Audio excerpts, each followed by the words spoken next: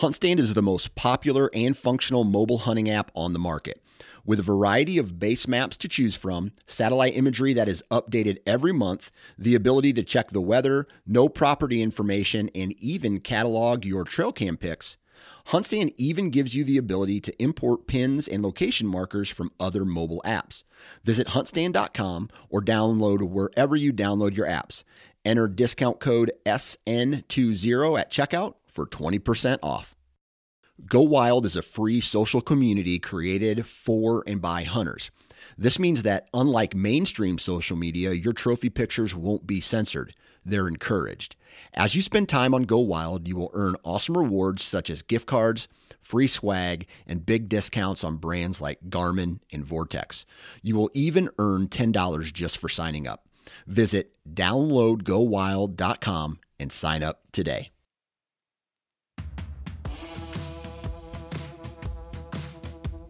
Hey, thanks for tuning in to this week's episode of the Southern Ground Hunting Podcast, where you're going to hear a valuable hunting-based conversation that's tailored for us Southern folk. If you love what we do and would like to support Southern Ground Hunting, you can visit patreon.com/Southern Ground Hunting, or you can click on the link in the show notes below. We'd love for you to join the Southern Ground Hunting community today. Again, that's patreon.com/Southern Ground Hunting. You can also support us by leaving us a rating and review on iTunes. It helps more than you know, and we greatly appreciate it. And now, let's get to the show.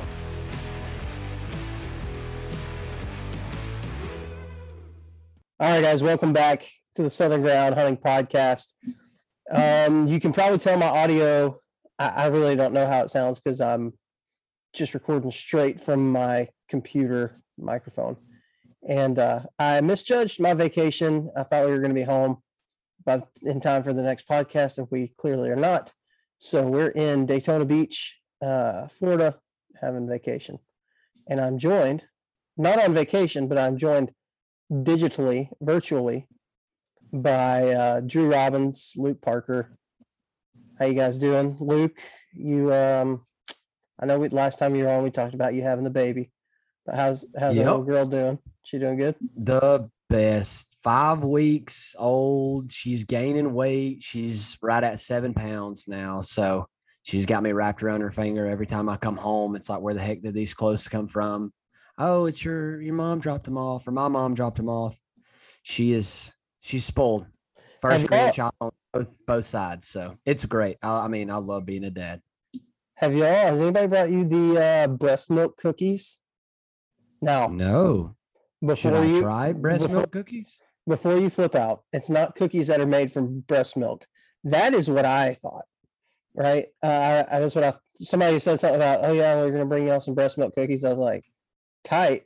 That sounds cool. But am I using my wife's breast milk, or is it your breast milk? You know what I mean? Yeah. Or Facebook. Hey, I was on Facebook Marketplace the other day.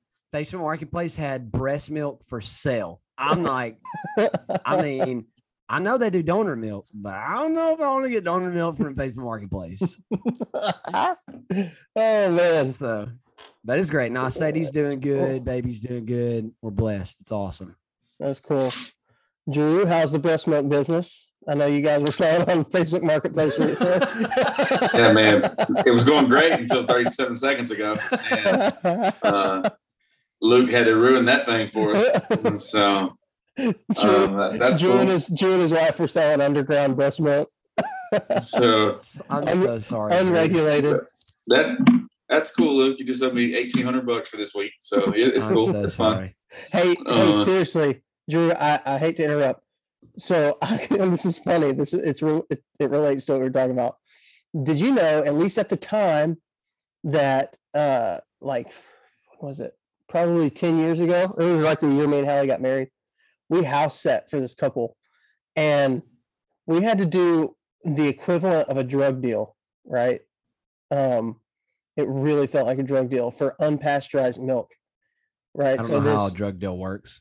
It felt like a drug deal. Like the person that we got it for, we were house sitting, we had to go pick it up for them, and they had to call their quote unquote dealer and be like, hey, these guys are cool. They're cool. They're just going to come and pick it up. We had to meet them at this random stop that was at a gate in the country. because apparently non-pasteurized milk is higher regulated than marijuana or something like that. Like, it was weird. It was bizarre. Hey, that stuff is gold. That stuff is gold when it comes to giving to your babies. Unpasteurized milk, like cow's milk. This is like cow's milk. Like, this is. I've heard. So I was actually talking about breast milk, but I've heard that hey, I'm serious. I've heard that unpasteurized milk. Let's be honest. Have y'all tried breast milk before? Yes or no? Let's just get this out here. Elephant in the room. Yeah, I have. It's not that bad. Everybody's like, this is terrible. It's not that bad. It's kind of like sweetened 0% milk. Yeah. Yeah. Or like sweetened almond milk is what I would kind of. I heard Drew has it on a reg, kind of on the weekends usually, but no, I've heard unpasteurized milk. I don't even know how it got here, but we're somewhere it's deep. not good because of all the bacteria and stuff. But hey, who knows, man? I mean, all the stuff that they make nowadays, it's like you got to read the ingredients because it's like, and then this salt, sodium, it could kill you. Yeah, formaldehyde. Yeah. So anyway, Drew, how's it going? How's it going where you're at? Going great, man. Just out here, got pumps going everywhere, just trying to do our best. Looking like Inspector Gadget at the Drew's household. No, we was actually looking last night on some Onyx, just starting to get that real itch. You know what I'm saying? Like not the man, like it's one step closer to deer season, but like that real good thing. Because I mean, let's see, end of August, right? Tennessee. I was saying in Florida. Florida's next. Yeah, there's parts of Florida next week, and I know some of the Carolina. I think it's South Carolina opens up early too. 15th. Yeah. So I know there's some guys. Literally, some of our listeners will be hunting next week, which is just wild. But we're starting to get that. Looking at maps and pulling up some old trail cam pics, different things like that. So getting excited about it. Yeah, I'm pretty pumped up too.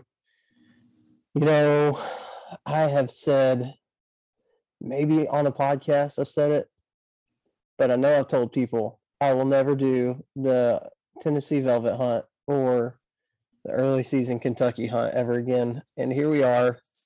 I'm planning on doing both of those again this year. And because I can't afford to get to some of the other places.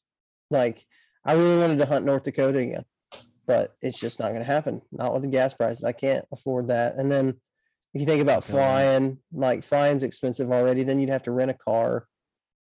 It's just kind of like, it's not worth it. I want to be in a tree. I want to be hunting. I'm going to do these early season hunts, but I cannot imagine being in South Florida. Like, I'm in Florida right now, and it don't feel like hunting weather. I ain't trying to be out there in this weather. Not a chance. I could imagine trying to deer hunt in it. No way. Yeah, it's definitely hot. I got some new gear in this week. I was gonna take some pictures of it when I all got here, but I bought me some wooden shafts for my longbow, and so we're going to try that out. And I bought 6 new broadheads, glue-on broadheads. Which this will be pretty cool. It's been my first time ever doing a glue-on broadhead, so I'm excited about that. And so, yeah, man, some Douglas fir arrows, and so we're gonna shoot them out of the old longbow this year. Hey, you need to come to the shop, Drew. That now that you got them, yeah, because I've been shooting longbow that Dad made, and I found out of the bulk that he made years ago wooden arrows with the old broadhead. So yeah, come up and shoot. Yeah. I definitely need to. I need probably some guidance from Mr. Anthony on some of that stuff.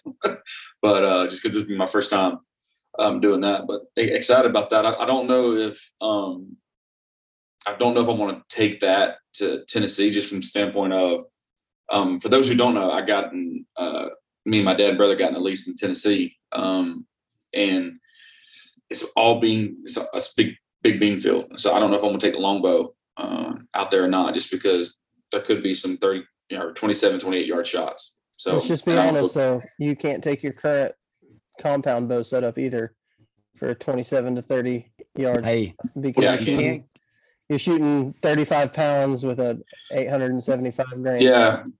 arrow. Yeah. You're shooting a Walmart bow with a 1,000 grain arrow.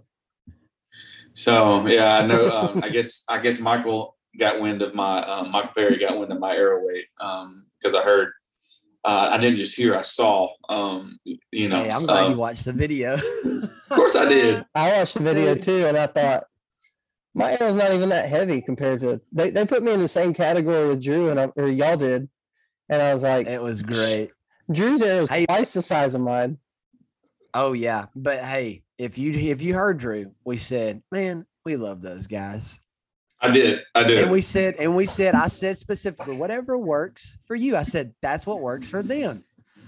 So. You just did an all. I said with all due respect. You can say whatever you want to say after you say with all due respect. Yeah. All due respect. You cannot. All right, fellas. So this is going to be one of those episodes that we just kind of get excited about deer season together. I was kind of going back and forth on different things. But I do want to keep it quick, just because, I don't like crappy audio quality, and my audio quality is junk right now because I'm recording just directly off the computer. But I do want to do something that would be worthwhile to people, and so went back and forth. I thought about seeing if you guys wanted to talk about like mechanical versus fixed blade. But that's a dead horse, I think, at this point. We could sit here and go around about it, but it's a dead horse because he was shot with a fixed blade. That's why it's a dead horse. Just kidding. Go, Drew. Just totally there kidding. You go. He's dead because he was shot in the shoulder with a fixed blade. Quarter and two. But I thought, hey, this would be a cool time. I've had this question. I hear it asked a lot. I've been asked this question before. I'm sure you guys have been asked this question before. And having three guys on here tonight, we could come up with some good talking points in this question right here, which is, if you had to teach a new hunter one thing, what would you teach them? Now, if you got multiple things, that's fine. But I think what we can do here is number one, it's a little bit different than if you could tell a new hunter one thing, what would you tell them? We're saying, what would you teach them? So if you had the opportunity to invest in a new hunter and teach them a skill set within hunting, what would you teach them? Not, go out and enjoy it. Actually enjoy it. That's telling them how to do something, but if you can invest time, what would you teach them? And, you think about guys, we brought up Michael Perry, so we'll keep him in the conversation. Think about guys like Michael Perry. What do we know things about him? Things that he really specializes in. He really specializes, I think, in a lot of creek crossing type scenarios. He does really, really good in those type scenarios. He would probably say, teach somebody how to find those, or Jamie McKay might teach somebody how to hunt a bluff gap, because that's kind of a big, huge part of what he does. And I know you guys both have different things. Drew, you're teaching your kids at this point. You're kind of in the teaching stage, and so I know you'll have some good stuff. Luke, you were taught by a really good teacher within archery and kind of the traditional hunting style with your dad. And for me, a lot of me and my dad's growth as hunters, he didn't necessarily teach me a ton about hunting because we were really, in a lot of ways, learning how to do it together. But he gave me the opportunity to learn by taking me, right? So I feel like I absorbed a lot of that, and so I think it'd be cool. I think it'd be a cool conversation. I think, what better way to start it than just me randomly pick one of you guys to start it? Sound good to y'all? All right, Luke Parker, if you could teach a new hunter one thing that you could teach them, what would it be? Just one. Just one. And if we have time for more, then we'll go back around. The first thing that comes to mind, and this is where I'm at, is, and you hear, I've heard on podcasts before, is a whitetail is going to be a whitetail. No matter where you're at, he's going to be a whitetail. Is to spend time. If I had to teach like a new hunter how to be successful when it just comes to learning the deer, is to spend time in the woods where the deer are at. Spend time in the woods, putting boots on the ground, scouting, and learning the deer, because that's their habitat. If somebody were to come into your home, they're not going to know where to go unless they spend time there, right? And then when they get back there and they're trying to figure out, okay, this is where this was, this is where this was. Then they come back and they're like, okay, I can piece all the stuff together. Is to spend time in the woods, scouting, learning the areas that you want to hunt, learning the areas that you believe deer are going to be, and put the time in. Put the time in and figure out, I guess really just in short, figure out what those deer are doing. And the more time you spend there, just like what I just said, the more time you spend there, the puzzle pieces are going to come together and you're going to be able to see kind of the big picture. That's in short. There's a lot to that. And we'll unpack it a little bit. Is there any things within that, like being out in the woods, right? So yes, the best way to learn is to be there. The best way to get good at science is to spend time in a lab. So the best way to get to hunt, to learn how to hunt, is to spend time in the woods. Is there any specific skill sets that you would say that you have found to be the most beneficial in your hunting style? Are you talking about like when it comes to like being out into like in the woods? Yeah, like certain skill sets, like identifying food sources or understanding deer travel. What would you say is the most, like if you could teach somebody one thing about that, what would it be like that has impacted you the most?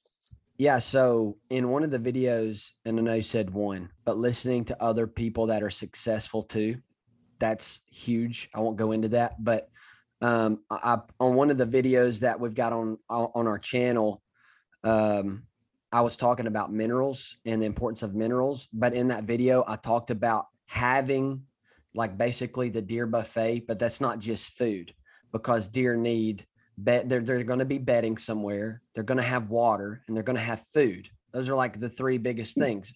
On top of that, though, you've got other things that are going to be travel corridors, where they're coming from and to bedding, where they're, like you mentioned, Michael Perry, where they're going to be crossing creeks, if they're crossing creeks.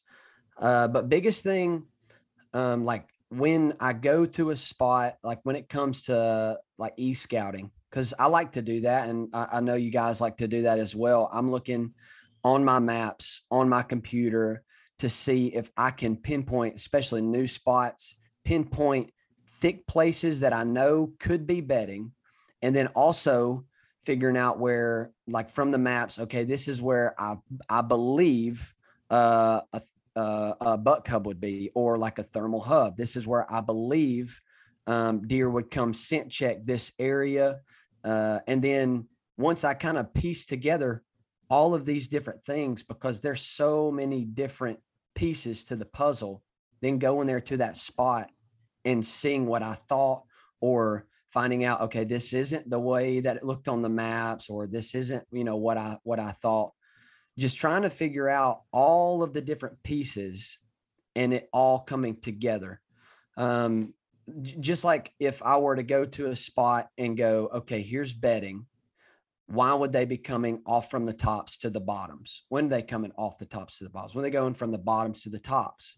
Where are they crossing? Where are they going to food? Where is food in that local area? Early season, I'm going to have to find out where, if they're dropping acorns, what trees are going to be dropping sooner than the others, if it's going to be a red oak or white oak, stuff like that. So in short, all of the different pieces to the puzzle, I'm trying to find as many of those pieces to help me connect the dots in order to figure out, okay, this is where I believe I can fit, like I can confidently go into and hunt and successfully, and even if I don't kill deer, but see deer and they do what I thought they were going to do. Did that make sense? Did that answer your question? Yeah, I think maybe that is, if you could put all of that into a nutshell, it would be woodsmanship. Probably you would teach them just woodsmanship, which is pretty close to what I was gonna say, and I can kind of go into what I think for me it would be, because that really was a lot of it was woodsmanship. But if I could put myself in the learner's position, right, in the mentee, I guess, position, Yeah. if I could think of one thing that I wish I would have been taught, it would be like understanding different food sources, understanding plants. Like if I could identify plants the way that I want to, which I'm learning, I'm gradually learning all that stuff. And I feel like, I say gradually, I feel like I'm relatively quickly learning all of it and getting better at that. But that is something. To plug Catman in real quick. Catman's on YouTube's got a really cool video that explains different types of oaks. That's a really good video if you're trying to specify different types of oak trees. Yeah, and he's a good example of somebody that's very good at this. And a lot of his is just self-taught. He's kind of taught himself all this stuff. But if I could think of something that is going to greatly impact a new hunter, it would be to teach them that before ever teaching them anything about deer or anything like that. Teach them to identify those things, and then eventually, through data study or just time spent in the woods, they're going to learn. Well, deer seem to really like that, greenbrier, or they like these cow oaks opposed to the pin oaks or whatever. They'll start to learn those things, but be able to have a bank of knowledge, have the knowledge of what that is actually that's growing right there, and why is it growing there. And man, that stuff is so big. But since you kind of already said that in a roundabout way, I think if I could teach people one thing, it would probably be, if I'm thinking about something that really sets me apart, right? If I had to think of something that sets me apart from another hunter, from killing, and maybe ups my success rate, it is this idea that nothing can stop me from going somewhere, right? Heck yeah. It's this raw dedication to the game, to the sport, where it doesn't matter what else is going on. My focus is just like a laser beam. Like I'm laser focused on this goal. And man, like I'll hunt rain, I'll take a boat ride in the rain. I'm not stupid, but at the same time, like I understand a lot of the risk and I understand the reward. And to me, the reward is very much worth the risk. And man, I think if people could get that, their success rate would just start going through the roof. Because I don't think that I am like absolutely, I really don't feel that I am absolutely like just such a good hunter. I think that I just go a lot, and I don't like it. It wears on me, and I start getting depressed, and I start whatever, like all that stuff still happens, but I still go, and I still have that little piece of me that is always saying like, you should just go. Yeah. Right. Like the only thing that really gets in the way of it, and I'm grateful for it, is family stuff. Like if family stuff comes up, I'd like to say I always put that first. But there are times, and there have been times in my life where I did not, where I was like, no, I'm going hunting. Like I got to go. Hey guys, as most of you know, censorship for hunters and anglers is completely out of control. So we've partnered with the social media platform Go Wild to combat the mainstream social media censorship. Go Wild was built by outdoorsmen and women just like you. Go Wild is a free social community. Not only are your photos not censored, they're actually encouraged on Go Wild. They give you points for things like sharing your trophies, gear reviews, and inviting other friends. As you earn points, you unlock awesome rewards too, like gift cards, free stuff like knives, huge discounts on brands like Garmin and Vortex, and so much more. And if you create a free account, you can unlock $10 just for trying it out. Visit GoWild.com to get started. 6 Day Grind Coffee Co. is made for people like you, the ones out there grinding to reach your goals every single day. Whether it's 3 a.m. wake-up calls to get into the woods or just getting through your workday, a good cup of high-quality coffee to start your day is imperative. When you buy from 6 Day Grind, you not only get a great bag of premium roasted coffee, you also have the opportunity to support conservation through their Coffee for Your Cause program, where 10% of your purchase goes to the conservation organization of your choice. Check out 6daygrindcoffeeco.com today. That's the word 6 followed by daygrindcoffeeco.com. It really just comes down to grit.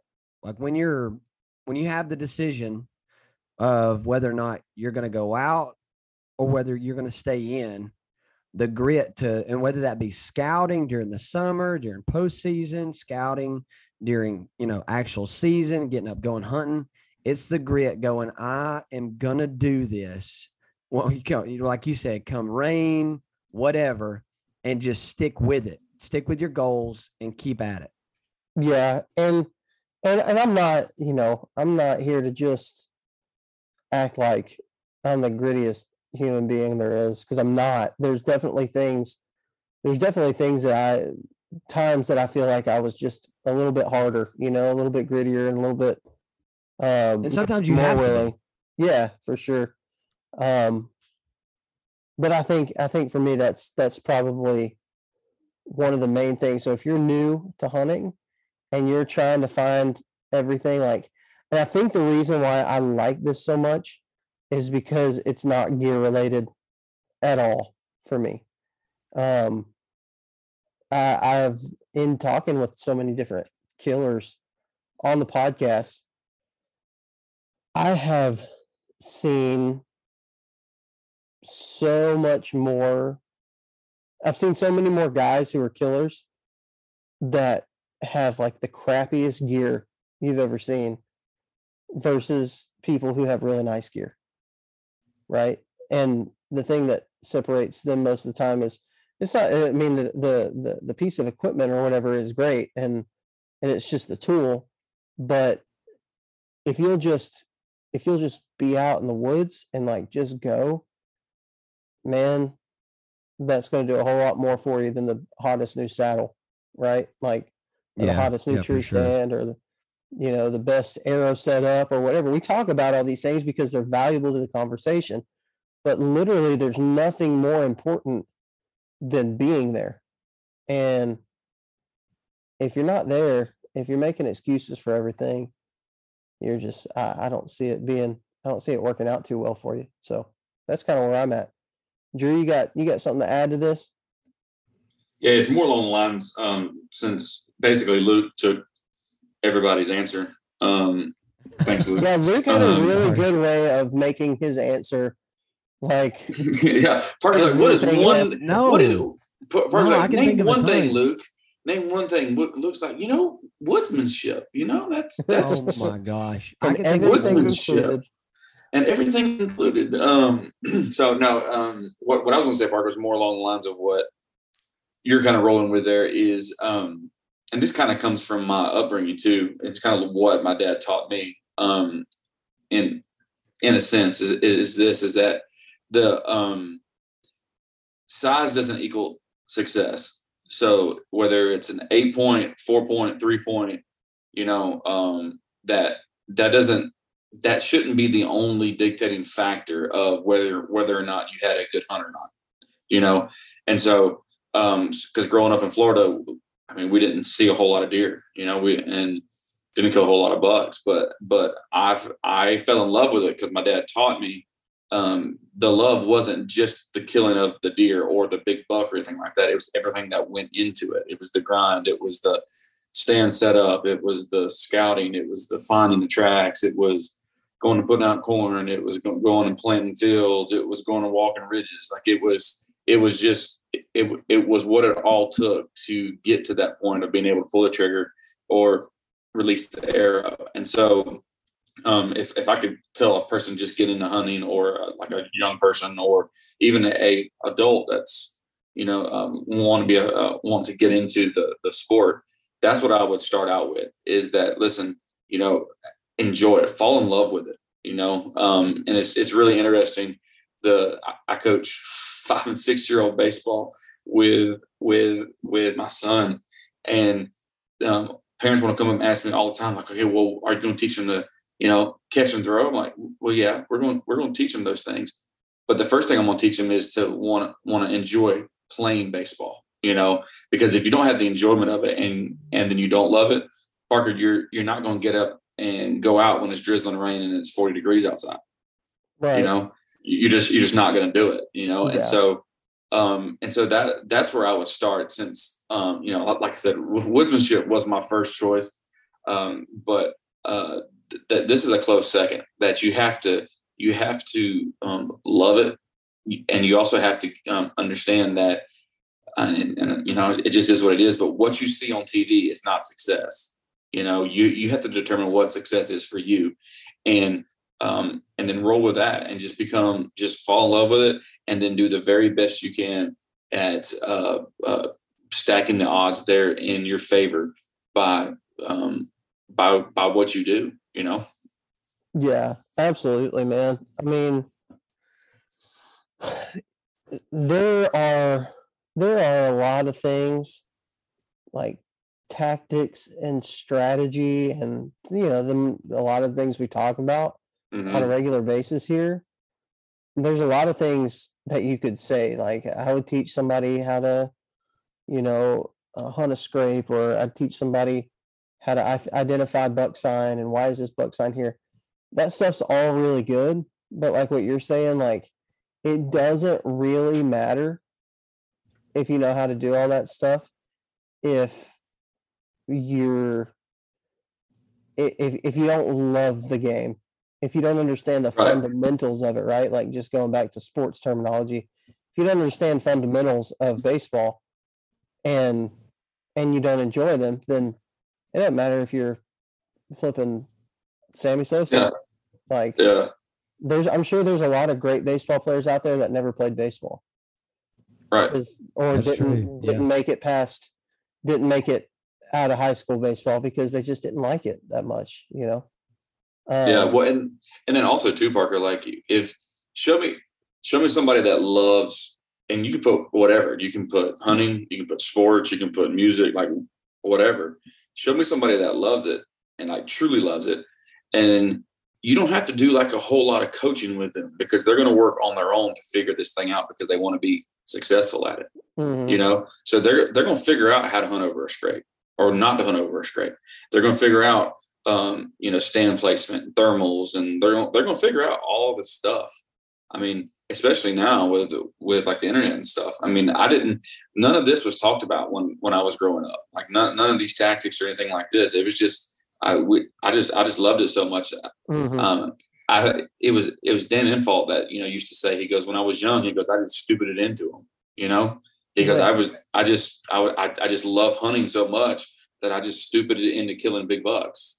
And like, hey, I don't mind, stupiding into some big bucks, Yeah. And so, but that would be my advice is, man, and then also I've seen the exact opposite happen, because people say, well, I want to kill a buck my first time out, and then they don't. And then they're like, well, I'm just done with hunting. It's like, well, man, like it doesn't happen that way. And they're like, yeah, but that's what I saw on TV. I'm like, exactly. That guy paid $5,000 to have that happen. So, so it's go ahead, Luke. No, you're good. I'm sorry. I didn't mean to interrupt.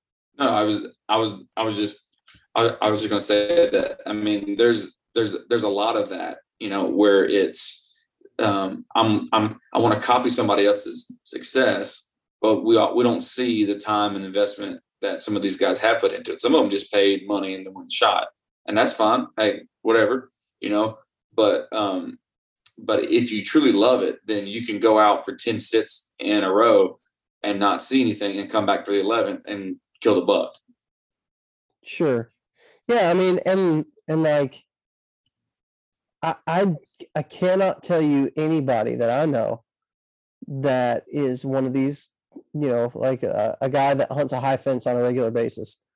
I've never met one that truly loved hunting, right? Like that they enjoy going out and having fun and drinking beer at camp with their buddies and shooting a big buck or whatever. Because I mean, who doesn't? That sounds fun, right? That's kind of like, to me, the equivalent of going and playing around a golf or going and playing video games or something like that. It's fun, but it's not like falling in love with the sport of hunting. And most people who fall in the sport fall in love with the sport of hunting, they typically have a little more understanding of what we're talking about, of the fundamentals. Yeah. I think there's a guy named Ron who is actually he's a patron of the show. He's probably listening to this right now. And actually he was on as a guest back in January. And I think about guys like Ron a lot because so many people listen to these podcasts looking for like an easy solution. And the fact of the matter is there's no such thing as an easy solution. And a lot of there are podcasts out there, a lot of podcasts that market themselves as an easy solution, but the reality is there's not one. No, absolutely not an easy solution. No, and killing deer. And guys like Ron are the ones that I see. They're not looking for an easy solution. They're looking for a way to do like what Luke's talking about and put all the puzzle pieces together and kind of helps them think outside the box. And kind of like every time we do an episode, it's not to teach you a one trick that's going to always work. It's to try to teach you like build this foundation for growth. Yeah. And what I was going to say a little bit ago is, I can't remember who it was I was listening to on a podcast, but they were talking about how when they first started kind of entering into the hunting world and they were just kind of diving into different podcasts and, because the list goes on and on. It's a never ending trail to go down. Hey, get it. Yep. Never ending. That you can go down with just information after information. But they said that they would listen to a podcast, hear what they had to say, apply it, go do it. If it worked, awesome. If they didn't, or if it didn't work, then they would just move on to the next thing to figure out what worked for them. And that's so true because a ton of people will consume whatever information they're consuming, whether that be through podcasts, whether that be through listening to us, whether that be through YouTube, whatever that is, consuming that, but still going out and testing to see what works for you. Do you want to know more about saddle hunting? Well, you can go to tetherednation.com for all your saddle hunting needs. Tethered is for saddle hunters, by saddle hunters, and they're redefining ultralight hunting. If you know me, you know that I love to have a system for all of my hunting equipment, where everything works together, and we preach about it a lot on this podcast. When you buy from Tethered, you can rest easy knowing that all your gear is designed to work together as a system. Saddles, platforms, ropes, climbing sticks, and a ton of other great gear just for saddle hunting can be found by visiting tetherednation.com today. That's tetherednation.com. Check them out. Yeah, and Parker, I was just going to add to kind of a caveat of that too, is that because each of us had a figure in our life that introduced us to it, and whether it be a dad, uncle, whatever. And one of the things I was going to say too is that if I was just getting in or giving advice to someone getting into hunting, it would be this: find somebody that be humble enough to ask for help and say, listen, I don't know what I'm doing, and then get with somebody that's older, that knows woodsmanship, that's killed Or younger. or Hey, for real. Or younger, to get with somebody that's killed some good deer or has consistent success, and just be humble enough to say, listen, I don't really know what I'm doing, but I want to, and find a mentor. I told you there was more to say. That was going to be the other thing that I mentioned. Yeah, but you had woodsmanship. Do what? Yeah. I mean, Drew hit the nail on the head.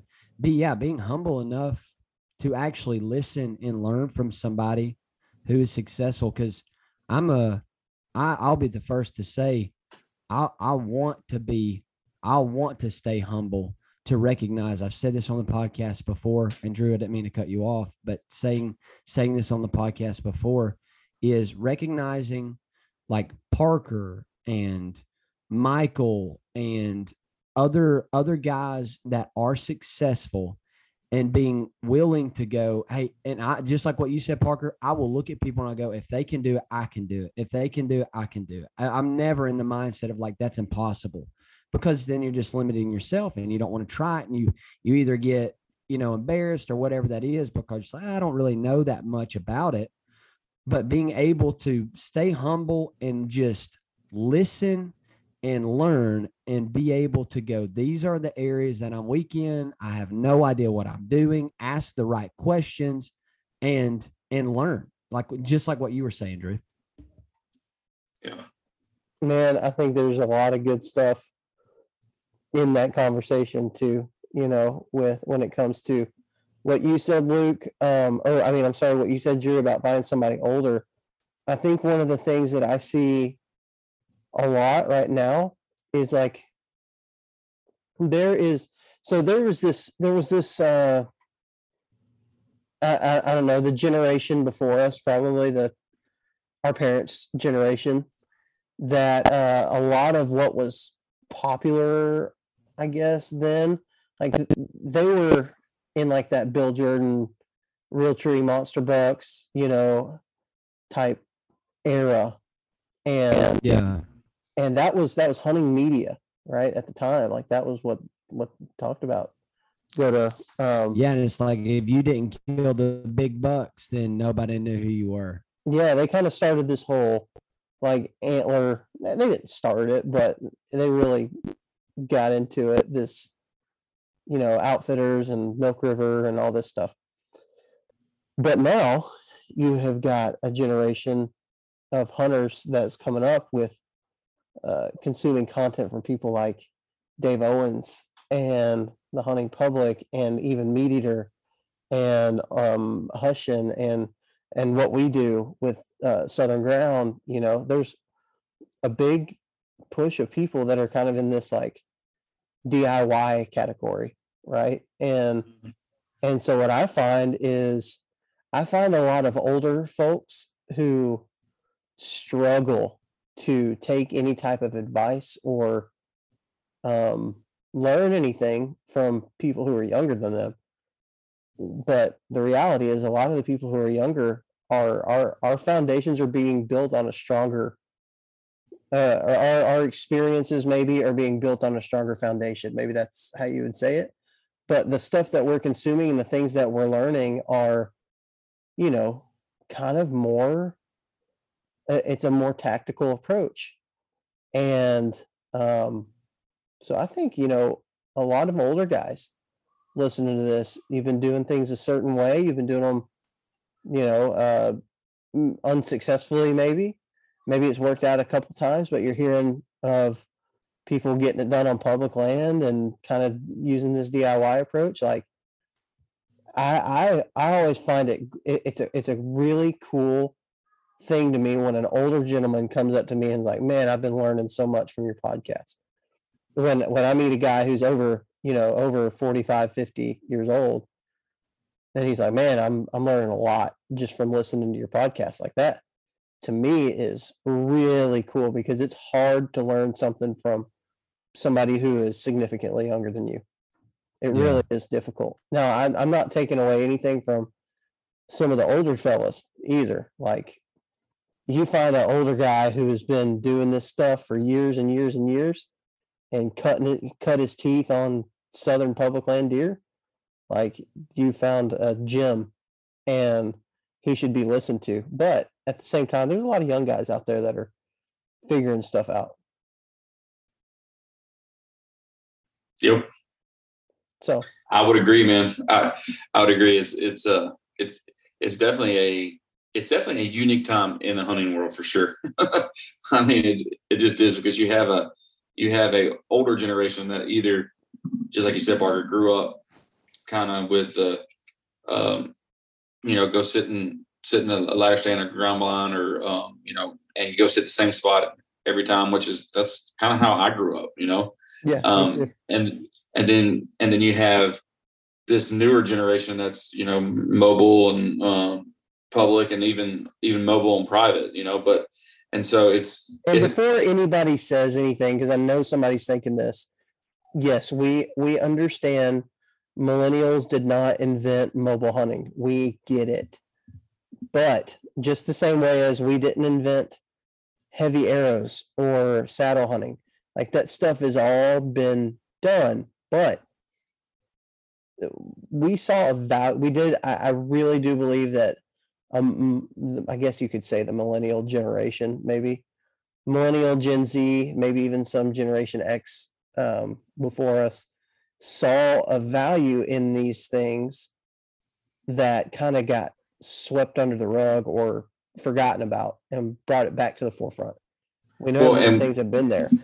Right. And that's the thing. Like it's not like we literally reinvented the wheel, the only thing that we've done is just put the wheel on YouTube, and so that's the only thing. So you have guys that have been doing this for literally decades. But the only thing that's changed is now some of the guys that are doing it are putting it on YouTube, and it's like, oh, okay. And so what you have right now, at least in my opinion, is that you have a really cool moment in the hunting world where you have a older generation meeting this newer generation, and it's cool. Like some of them are really some of the older guys are really humble. Some of the newer guys are really humble. Some are not. Some are just, hey, no, I cut my teeth on it. You're going to have to go cut it too. And that's fine. Yeah. I understand that part of it too, where it's like experience is the best teacher. Like I totally get that, but it is cool to see like when guys like a Michael Perry or somebody or Jamie McKay or some of the older guys that are, I say older, but because they're, they're old. Well, they're not old. They're older than me, but it's also cool because you're starting to see too, Parker, like a lot of like shows, podcasts like Luke and Michael are doing. I know you have one with Jeremy and Daniel on the Do-It-Yourself Hunter. Like you're seeing a lot of that starting to pop up now, which I think is really cool. And but it's just guys being humble enough to ask for advice, and then guys being gracious enough to give it. Yeah, man, I couldn't agree more. I think that's a good note to end on too for tonight. Good points. Very good points. Good talking points, guys. Listening to this, just be humble yourself and go learn how to kill big bucks. There's always going to be humble, stay hungry. Yeah, be humble, stay hungry. Yeah, and I would say biggest thing to that of just learning to stay humble is there is always, I mean, if it's a reality to check somebody, I'm sorry, there is always somebody better when it comes to hunting or anything. And we're all just on the same team. I mean, it really, I don't know why people have to get up in their feels about it, but that's just reality. If people would stop making videos about mechanical broadheads and calling people out who use fixed blade broadheads, I think we might solve world problems. Yeah, it's all right. It's okay. It's okay. but also too, Parker, to piggyback off what Luke said, there's always that one guy at like hunting camp or in your group of hunters, that y'all go out and then he goes and sits by the deer crossing sign there on the road and kills the biggest buck, comes back and you're like, what tactics did you use? You're like, I saw the sign and I sat there, so there's always that too. Did you see the Instagram reel that I made that used the Talladega Nights audio? Oh yeah. It says that one guy excellence. That one guy who killed one big buck and all of a sudden he thinks he's God's gifted deer hunter or whatever. I just wake up in the morning and I piss excellence. And no one can hang with my stuff. That's definitely those people. I was at a deer camp one time. It's like, no. Yeah. I was at a deer camp one time and this dude killed a buck and nobody else had killed anything. And he killed a buck and it was sheer luck. I mean, I'm pretty sure he was probably like popping bush lights in that ladder stand. Like it was just sheer. He was just in the right place at the right time. And we go back. We're all hanging around talking, and he said, yeah, it's like literally the guy hunted this stand because somebody else told him that's where he should hunt that evening. Mm-hmm. Like there was nothing about it. He didn't set up the stand. He didn't even so much as drop the corn at that corn pile, right? Like he did absolutely nothing. And he goes, well, man, it's just it's a little bit of luck, but there's a lot of skill with this game. And we were all sitting around like, okay, all right, buddy. Anyways, hey, I have one better than that. Real quick, Parker. It was this. It's my grandfather. We were hunting in Georgia. Oh, no, these are good. Yeah, it's my grandfather. We're hunting in Georgia. So we all pick our spots, and Grenade was like, "Y'all go, just hunt wherever. I'm just going. I'll just let y'all get done." So we picked the best spots. Yada. And so we all got up at hour before daylight.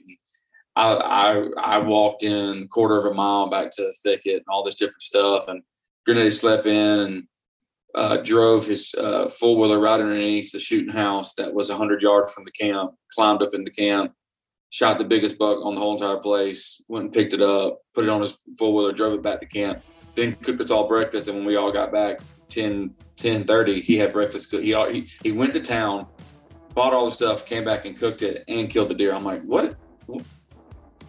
What's going on? Like what, do you have like a lucky rabbit's foot or something? But hey, some guys got it, man. Some guys got it. Well, fellas, we'll talk to you guys next week, I guess. Yeah.